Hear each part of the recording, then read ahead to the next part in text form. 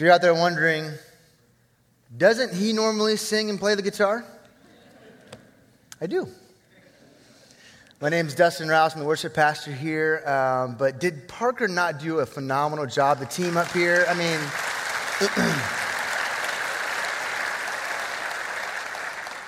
it's usually self-serving when I praise the worship team, but I wasn't up there today, so I can do it all I want. They are some great people. I cannot tell you how blessed I feel, my wife and I, to serve and do life with every single person at every campus who serves faithfully in our worship ministry. So I'm excited to be up here today, though, and to dig into God's Word with you and to talk a little bit about worship, which we just did together, as it is seen in Psalm 150. And so I'm excited to take God's Word, which we believe this right here is the authoritative, Spirit-inspired Word of God, which we want to take and to inform our hearts and to inform our lives and how we should live. And I don't know about you, but I've really enjoyed so far our Psalm series. Have you? It's been great. I mean, it's called Songs for Sinners, and we haven't talked about singing one time. You know, and I'm a worship leader. I love the book of Psalms, man. It's like sing to the Lord, praise Him, exalt His name, raise your hands in the sanctuary, dance for joy. All the things that I love, it talks about. And so oftentimes, you'll find me at 6:15 in the morning on Sunday mornings in my office with the Psalms open, just reading it into my soul, praying it back to God in a meager effort to try and get my heart ready to worship with you and to lead in worship. And so I think, as you hopefully do as well, that the Scriptures should inform our worship. But we haven't talked about singing yet in our Psalm series. We've talked about how blessed is the man who does not walk in the counsel of the wicked and whose delight is in the law of the Lord. We've talked about how the Lord is our shepherd and He takes us through the valley. In fact, He lays a table out in the presence of our enemies.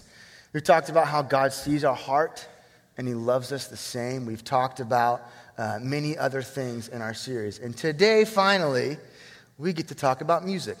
And I'm excited to do that with you. And I don't know if you realize this, and maybe you do, but we are all born worshiping.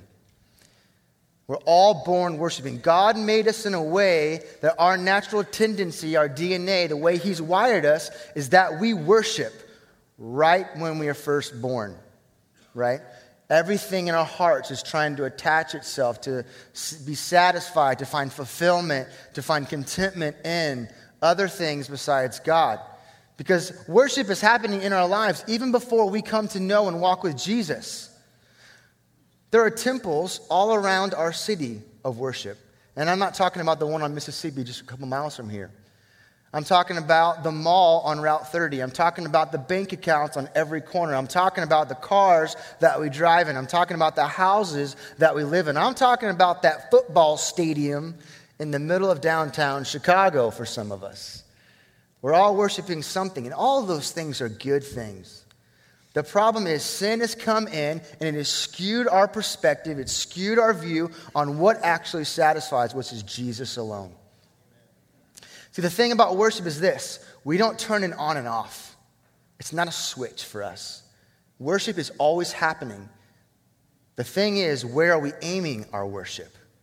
What I love that God does for us in Jesus and through the gospel is that He takes our worship and He hijacks it and He aims it back at Himself. And that's the only place it belongs. I'll give you a small example of what I'm talking about. When my son was 6 years old and was in first grade, he started going to school, and within 3 weeks, he came home. He's like, "Dad, I love Minecraft." And I was like, "What? Mine what?" If you don't know what Minecraft is, you don't have a kid that's like 6 to 8 years old, because it was all the rage a couple of years ago. It's basically this video game that you build things on a computer or an iPad or an Xbox, and you make towns, and, he loved it.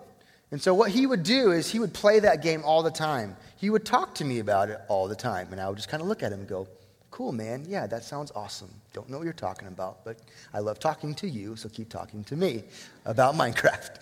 He would go to the library, man. He would check out books on Minecraft. He would get on the computer or on iPad and go to YouTube Kids, and he would be like, Minecraft. What are they building? What are they doing? He just loved it, man. He loved it. The thing is, was I at that time concerned about Hudson? Was I like, oh no, he's going down the deep, dark path of idolatry. He's a false worshiper. No, not really, because it didn't consume him. He still played outside. He did other things. He was only 6 years old. And my prayer is that one day Jesus would, in his life, hijack his worship and point it at Christ through salvation. And I'm pleased to say that I love VBS. It's on the stage starting tomorrow. Pray for it. My kid last year got saved at VBS. And I love that about what we do at this church. So it's not just childcare and daycare that we're doing this week. Pray for the ministry that we'll be doing through VBS. So he loved it. I wasn't really concerned about it, but at the same time, it was a little bit of a microcosm for me to see into his heart, to see really into all of our hearts that we naturally, on our own, nobody taught him how to do this, we love things way too much. We attach way too much affection and attention and glory to things that don't deserve them. We take created things and we worship those above the Creator. Anytime something that is good rises above the level of where God should be in our lives, that is false worship. It's idolatry.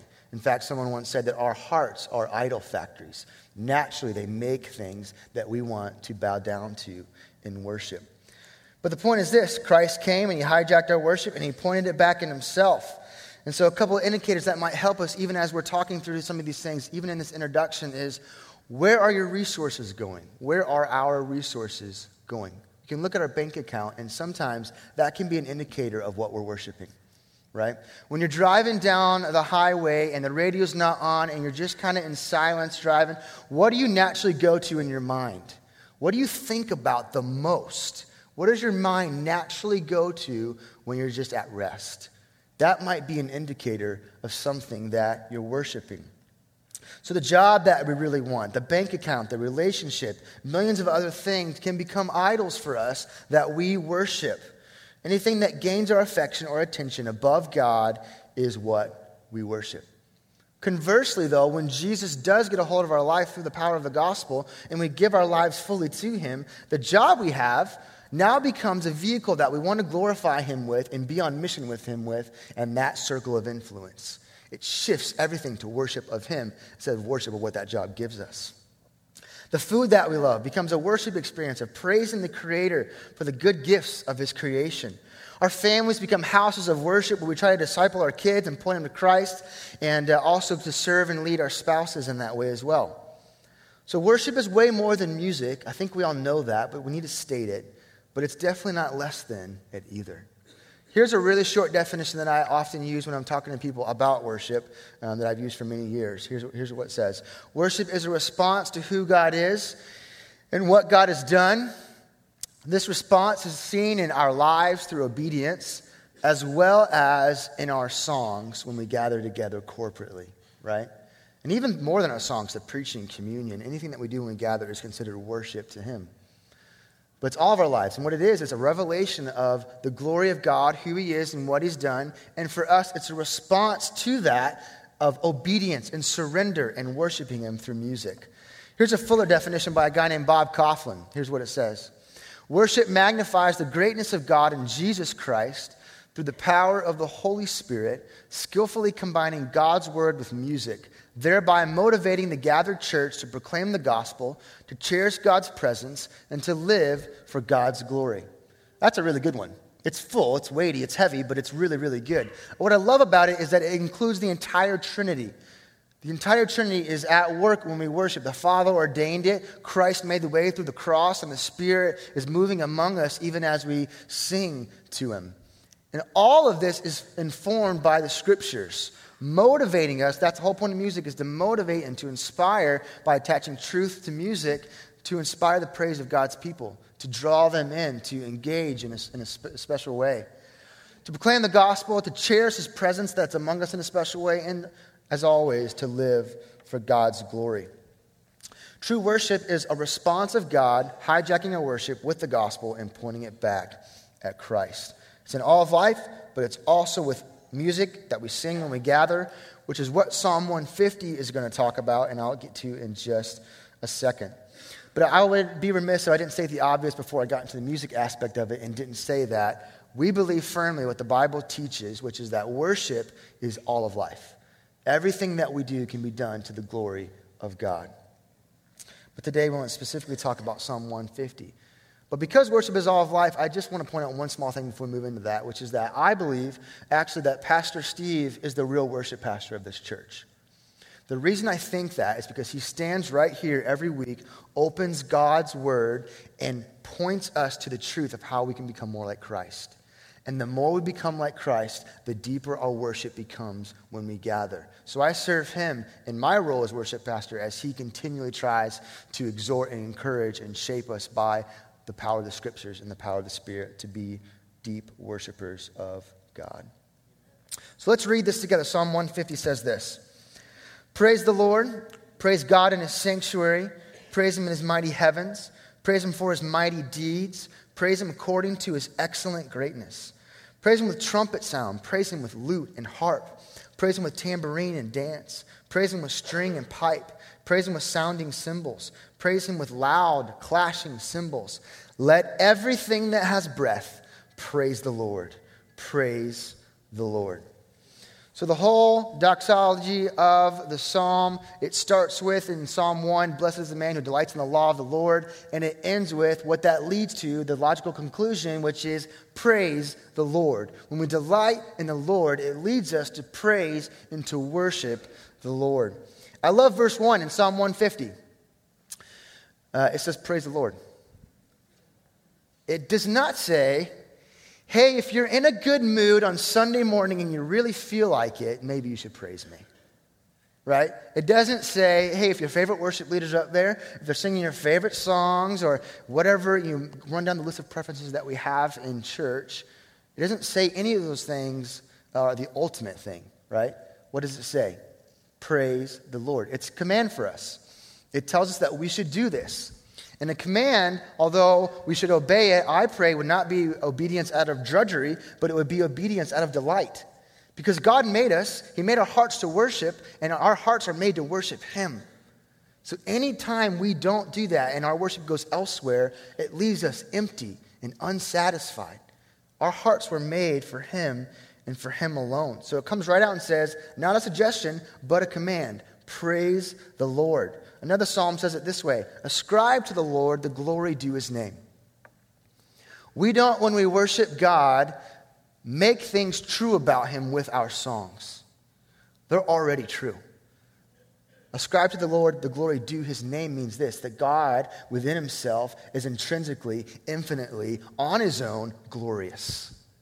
And what we do is we see it, we behold it, and we respond to it in worship.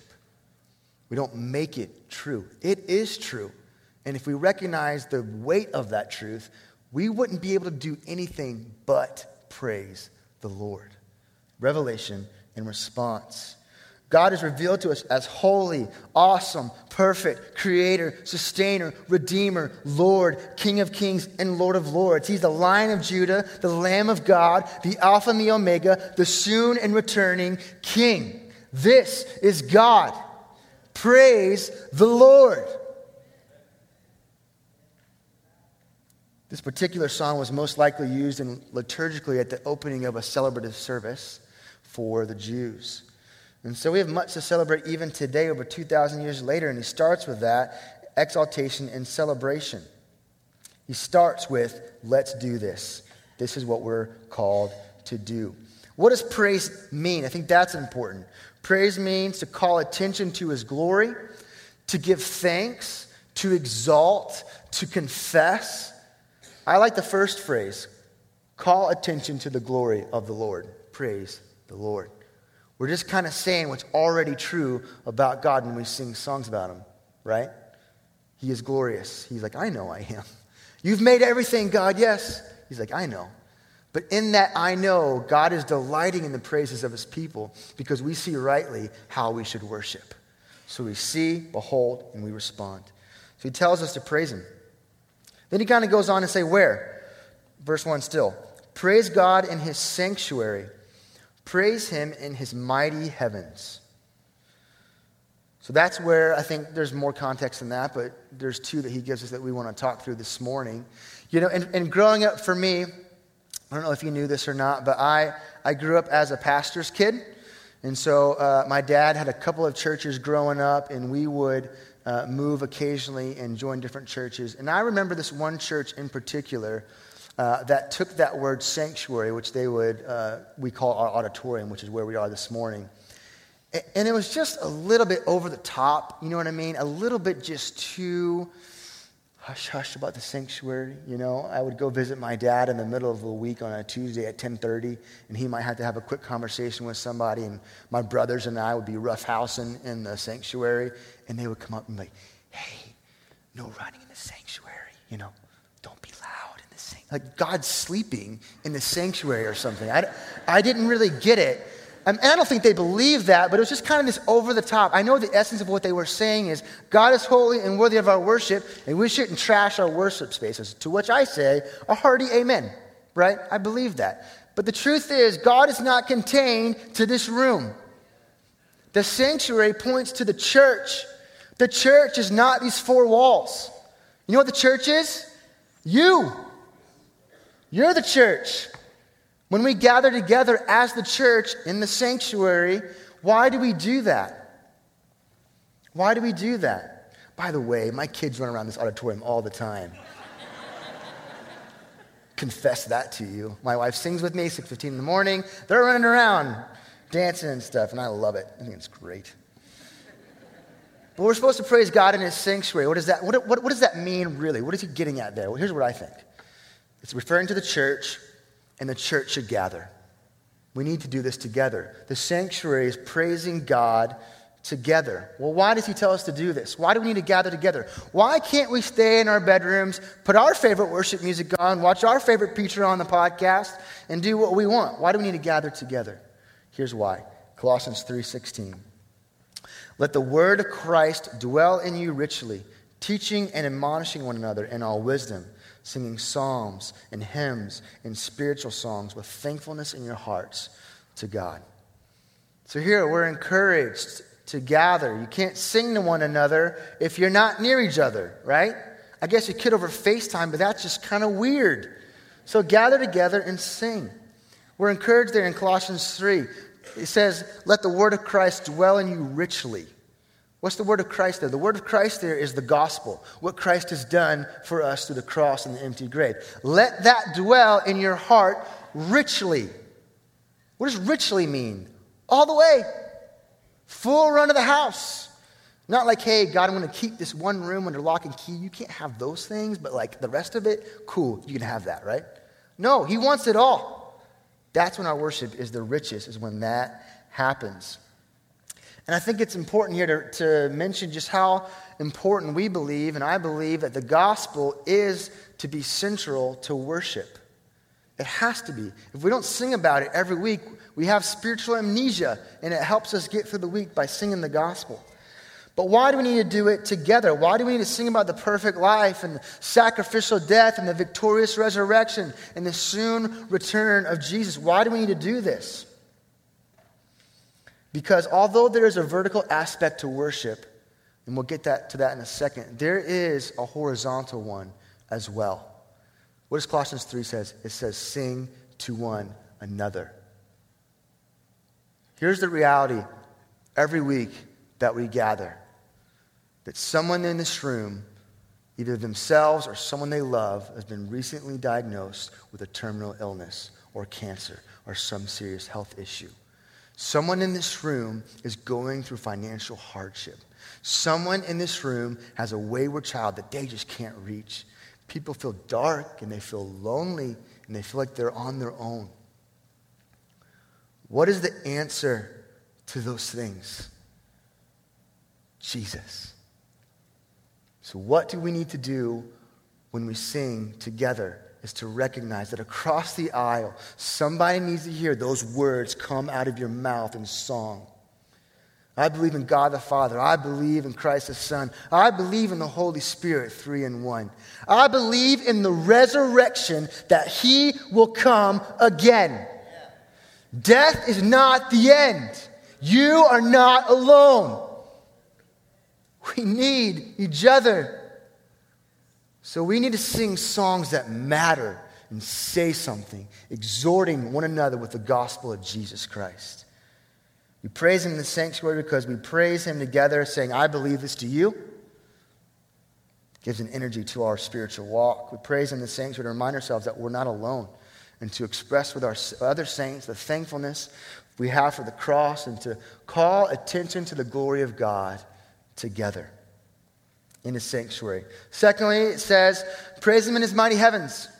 We're joining an ancient song here when we worship, a song that's been sung before the dawn of time.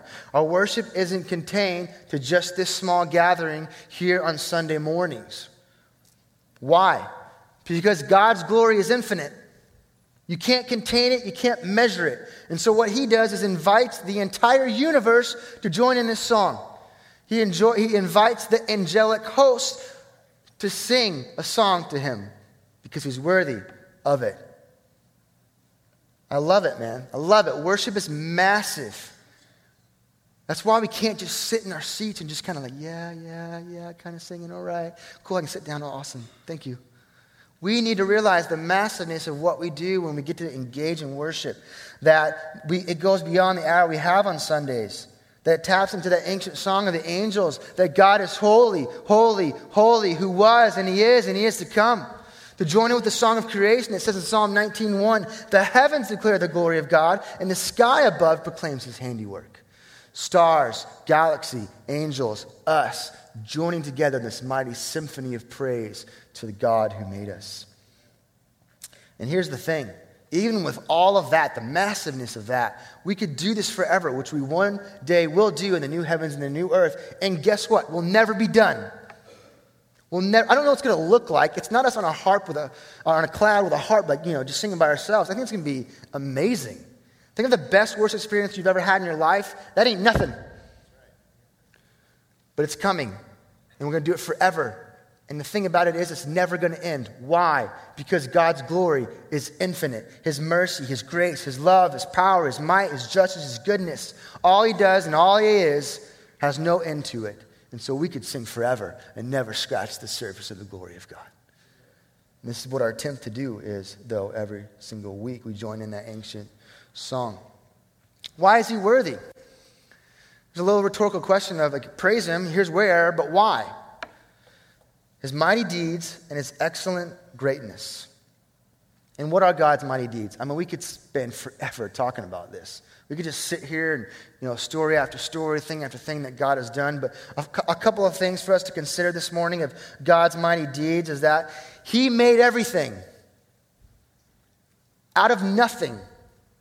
He made literally everything out of nothing. When we make stuff, what do? We're like, hey, can I borrow that hammer? And I need some wood and nails and concrete. And we build it, right? We borrow things. God didn't look to another universe and go, oh, that's cool.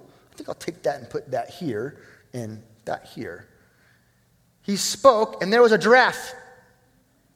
I don't know why I picked a giraffe. It just came to my mind. That's a weird-looking animal, right? But he made it. He made all the stars. You ever go to the beach? My favorite place in the world, by the way. I was there yesterday. It feels like the beach if you don't look left or right. You just kind of look straight out. You know what I'm saying? But at the beach, I love going to the actual beach and the ocean and seeing the sun setting. And you just feel incredibly small. But you also see the fingerprints of God all over creation. The beautiful colors in the sunset are just a mere scratch of what he's capable of. You know what Isaiah tells us? Is that he holds all that water like a drop in his hand. This is a mighty deed, wouldn't you say? He flung the stars into the skies, and he knows them by name. We could look to the covenant promises of his people that he kept to them, how he led them across dry land to the middle of the Red Sea, or how he opened the womb of a woman way past her age for childbearing and kept the lineage going through which Jesus would come.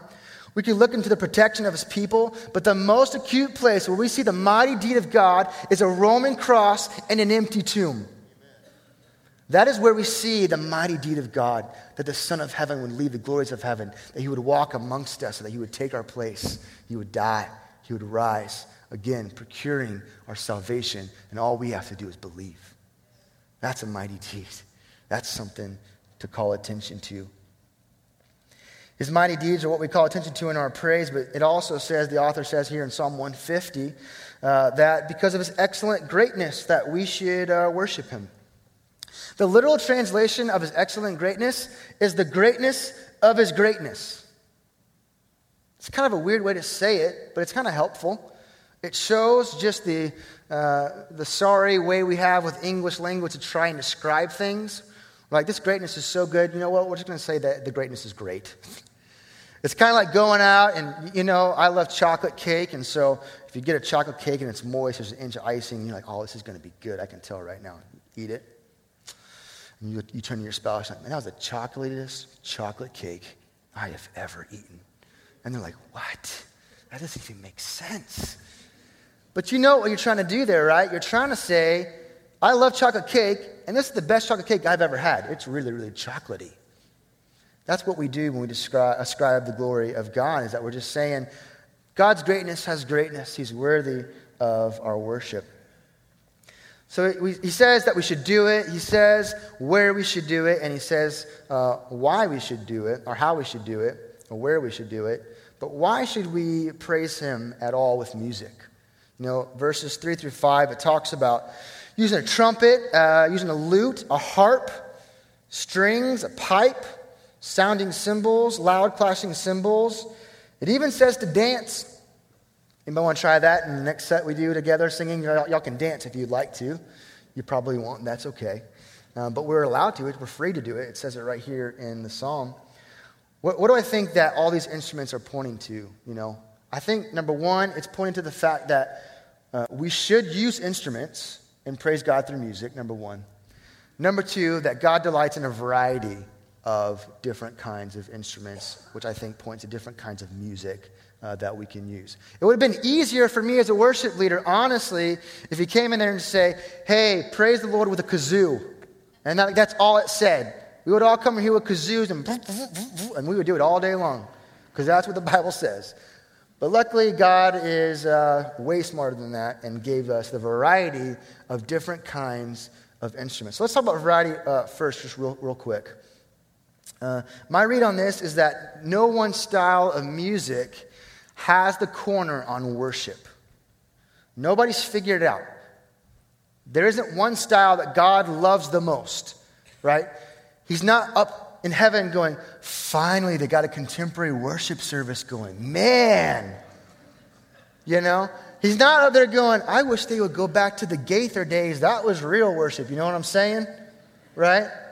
He is not saying to use only the piano and organ, only the modern rock band, only the sitar, only whatever in the other countries that they use, the native instruments of their land. He is saying all of it is pleasing to me because I made you. The instruments are just a way, a vehicle to put that praise in, to express it to me. So there is no, music is just, here's what music is. It's harmony, melody, and rhythm. Nothing inherently evil about those three things. But I'll tell you a couple examples of how we as a church, not us, Bethel, but the church in general in history, has gone a little bit too over the top with this. There was something called a tritone, and our cello player, Pat White, explained it to me after the last service, because I don't really explain it, understand it totally, but it's a weird-sounding tone between two notes, and I think it's 3 full steps maybe, but it just sounds evil, right? It just sounds bad, and so it was discordant. And so the church said, well, we don't think the praise of God should be discordant, and the devil is discordant, so we're going to call the tritone the devil's tone, and we're not going to put it in any of our music, because it's evil. The actual notes are evil. And that's not true. I mean, I would just say don't use it because it sounds bad, but they attached evil to it. There's also a time where worship music had this point where some beats started getting into the worship, right? And people started moving a little bit, which I would encourage our church. We can move a little bit. I would say to you with love. But they said, if the music makes you move, it's got to be bad. So don't use that. You need to, this is, holy, and you just do this. Don't move. Don't you do it. I don't know what they would have done with my 8-year-old, because that kid is like playing drums and all. Here's the point. Music in itself is not evil. What we attach to the music can be or cannot be. The lyrics of what we sing should matter to us as a church way more than how we sing it, what instruments we use or don't use in our church. The glory of God is what drives our worship, not the style of music. Nobody's got it all figured out. You know, these instruments here, there are a lot of loud and raucous instruments in this psalm. It's almost like a party. You know, it mentions loud and clashing cymbals, loud clashing cymbals.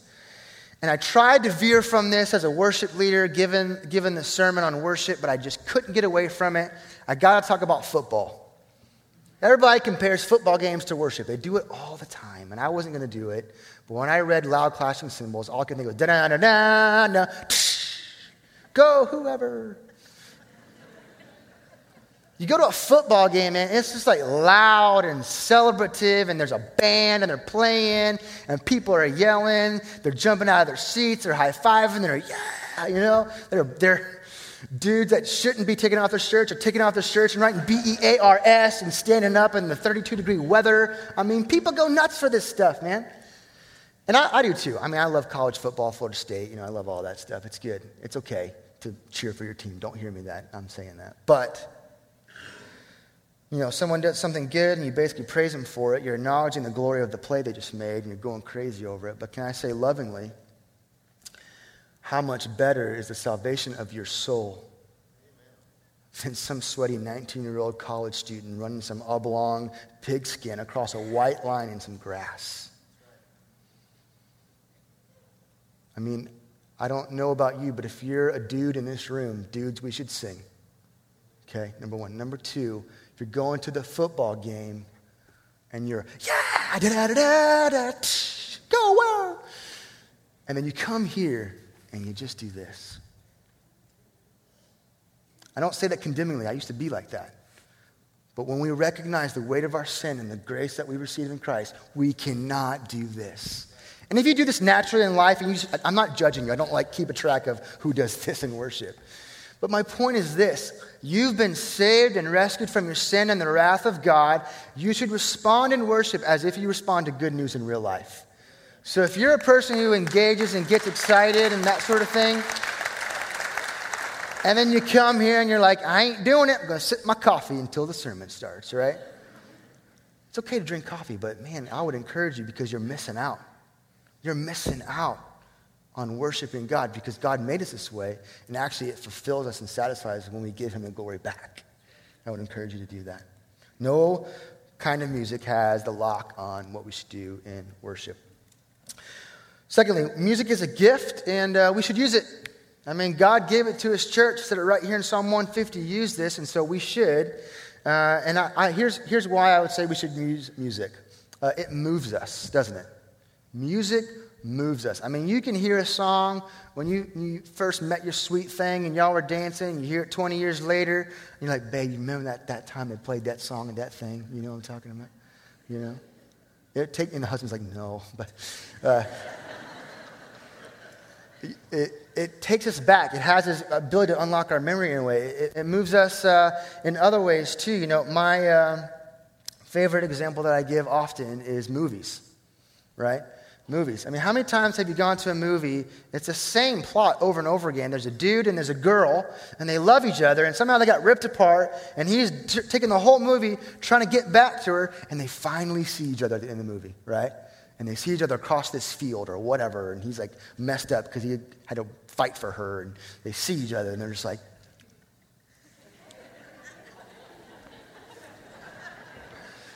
right? What if you had to watch every scene like that with no music? Awkward. It would be just like I just did, awkward. Right? But you put a beautiful score of music behind that, and all of a sudden your wife's crying on your shoulder because that was the most beautiful thing she has ever seen. Right?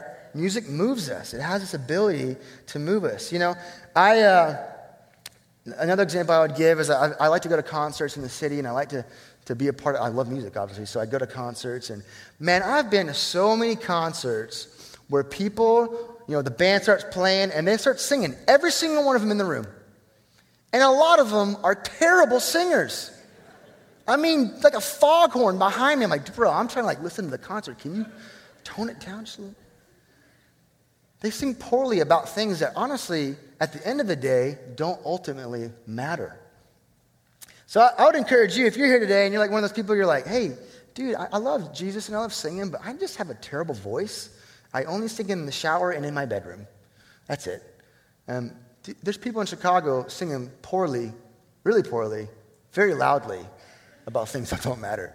So I'll tell you that Bethel Church is going to be a place where you can sing at the top of your lungs and be tone deaf, and we don't care. Because another psalm says, make a joyful noise. Not a joyful, perfectly on pitch, only if you can sing. Music moves us. When we attach music to an even more powerful truth, the result is explosive praise. That's our prayer, at least. Also, music helps us remember. I mean, all my kids so far have learned their ABCs because of Sesame Street and the song that goes with the ABC song. It helps us remember things. I can't tell you how many people will come up to me when they're going through a hard time and say, hey, that one song that we sang on Sunday has been ministering to me throughout the week. I'm in Walmart, stocking shelves at 2 a.m. in the morning, and I'm just thinking about this song that we've been singing. They're not really thinking about the song. You know what they're thinking about? The truth in this song. They're singing that in their head, and they're preaching to themselves in that moment because they remembered through melody and harmony a truth about God. It's a subtle way that worship through singing helps us in worship as life. So this is why we work very hard in the worship ministry to do the very best we can to make sure things are very accurate scripturally and say things that matter. We want to sing about God. We want to sing about the gospel. We want to sing about things that are true. And how do we know what is true? We look right here. We look right here. Loud clashing cymbals in this verse, it was a way back then for the Israelites to clang the cymbal and say, I got something important to say. I got something of fame or report. Everybody should listen to me. Music is an arrow that we use to point our hearts to Christ. That's all it is. We want to pick songs that talk about who God is and what God's done, not how we feel about those things. Although feelings are good, emotions are good, I would encourage you to also allow that into your worship time. But we don't want to worship. If we're singing songs, you're kind of not sure what it's talking about or who we're singing to, that's unhelpful for you the rest of your days. So we want to sing songs that say something. Finally, once again, we're reminded to use music because God tells us to right here in Psalm 150. He knows what we need, that we need to worship him through the use of instruments and melody and harmony. And so we're going to do that. Our music is an anthem pointing to Christ. Verse 6, everything that is breathing worships. We're going to kind of end where we started here, right? Which is that we are all born worshiping. Everybody in this room or who can hear the sound of my voice right now, you're worshiping something. Even if you aren't walking with Jesus, you are worshiping something. What is that something or someone leading you to? I'll tell you where Christ is going to lead you to, eternal joy with him forever, with him in heaven. So if you're here and you're breathing and you've never considered Christ as your Savior, I would love to encourage you to do that.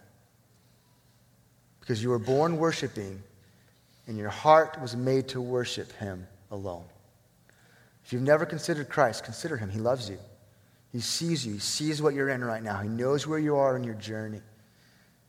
And over 2,000 years ago, he sent his one and only Son to be born of a virgin, to walk this earth and perfectly live out everything in word and deed and action and thought, because we never could.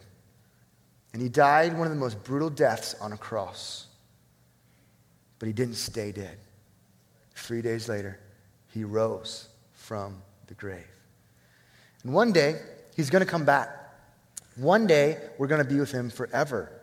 So if you're here this morning, you've never given that breath that you've been given to him in praise, I would encourage you to do it. The Bible tells us all we have to do is to admit that we're a sinner, to believe that Jesus is who he says he is and that he died for us, and to confess with our mouth that he is Lord. You can do that at any time. I would encourage you to. I promise you that he is the one that you've been searching for with all of these other things that you've been trying to fill your life with in worship. He is the one that you were made for.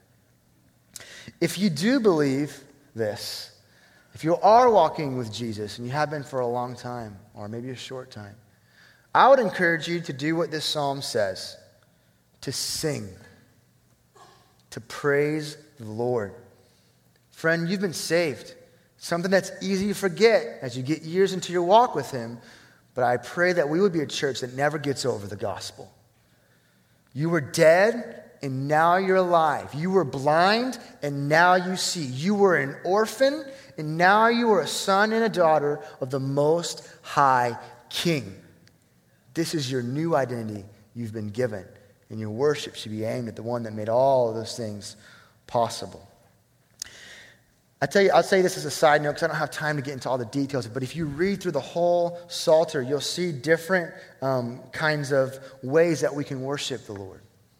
And I want Bethel Church to be a worshiping church. I want us to worship Him. Not because I'm the worship pastor, but because He's worthy of it. We're not doing our job if we're not into it. So I'd encourage you to read the Psalter and read that you can raise your hands, you can shout for joy, you can clap to the Lord, you can sing, you can make a joyful noise, you can get on your knees, you can raise your gaze to heaven. It's filled with ways, biblically speaking, that He is encouraging us to worship Him. Again, however you are in life, that's how I'd encourage you to transition into thinking about how to worship here at Bethel. So go all in. Realize the grace that you've received. Sing loudly. Raise your hands in victory or surrender. Raise your gaze to heaven. Celebrate the grace of God in your life. And respond to the glory of Jesus in song. For He is worthy. If you have breath, praise the Lord. The psalm ends with that phrase. It begins and ends with the same phrase, praise the Lord. However, the last praise the Lord there is actually a future tense. It's talking about a day to come. And concluding the whole Psalter, the author is pointing to a time where this praise will be consummated and continued in the new heavens and the new earth. Check out Revelation 5. And I heard every creature in heaven and on earth and under the earth and in the sea and all that is in them saying, to Him who sits on the throne and to the Lamb be blessing and honor and glory and might forever. This is the day that is coming for us. My prayer as the worship pastor here at Bethel would be that our worship, our praise today would align with that praise to come. So just to remind us real quickly, why does this matter? What should we do? Number one, worship is commanded, and we need to obey the commandments of God. So it says, praise the Lord. If you're here this morning, you're walking with Jesus, praise the Lord. If you don't know Jesus, I would love to introduce you to Him so that you may do the same. Number two, although worship is commanded in the Bible, for a believer, it shouldn't be drudgery. It shouldn't be a commandment that we're like, oh, we got to do that? Really? It should be something that becomes more and more natural as we walk through our days and breathe in the grace of God. We come on Sunday and we breathe out the praise of God. Every day He's working in your life, protecting you, providing for you, procuring your salvation, and holding that, sealing it in the Spirit for the day that is to come. A properly understood theology, study of God, who He is and what He's done, should lead to a powerful doxology, praise coming from His people.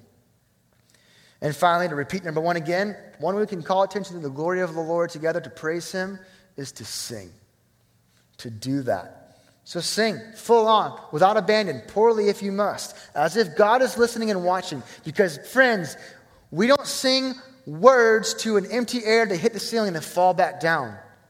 Do you realize this? Because of Christ, we've been entered into the throne room of grace. Every week when we gather, He is on His throne, watching, listening, delighting, and soaking in the praises of His people. Sometimes I will get that image in my head even as I sing to Him, because that's what's happening. That's the reality. Creation singing, the angels are singing, and once a week together we get to sing as well. Because He is, because He loves you, He delights in your worship. I pray that we would do that together. Let's pray. So God, I pray that whatever is helpful today would stick deep in our hearts, would make us and conform us into the image of Christ. I pray, God, that you would make us a worshiping church.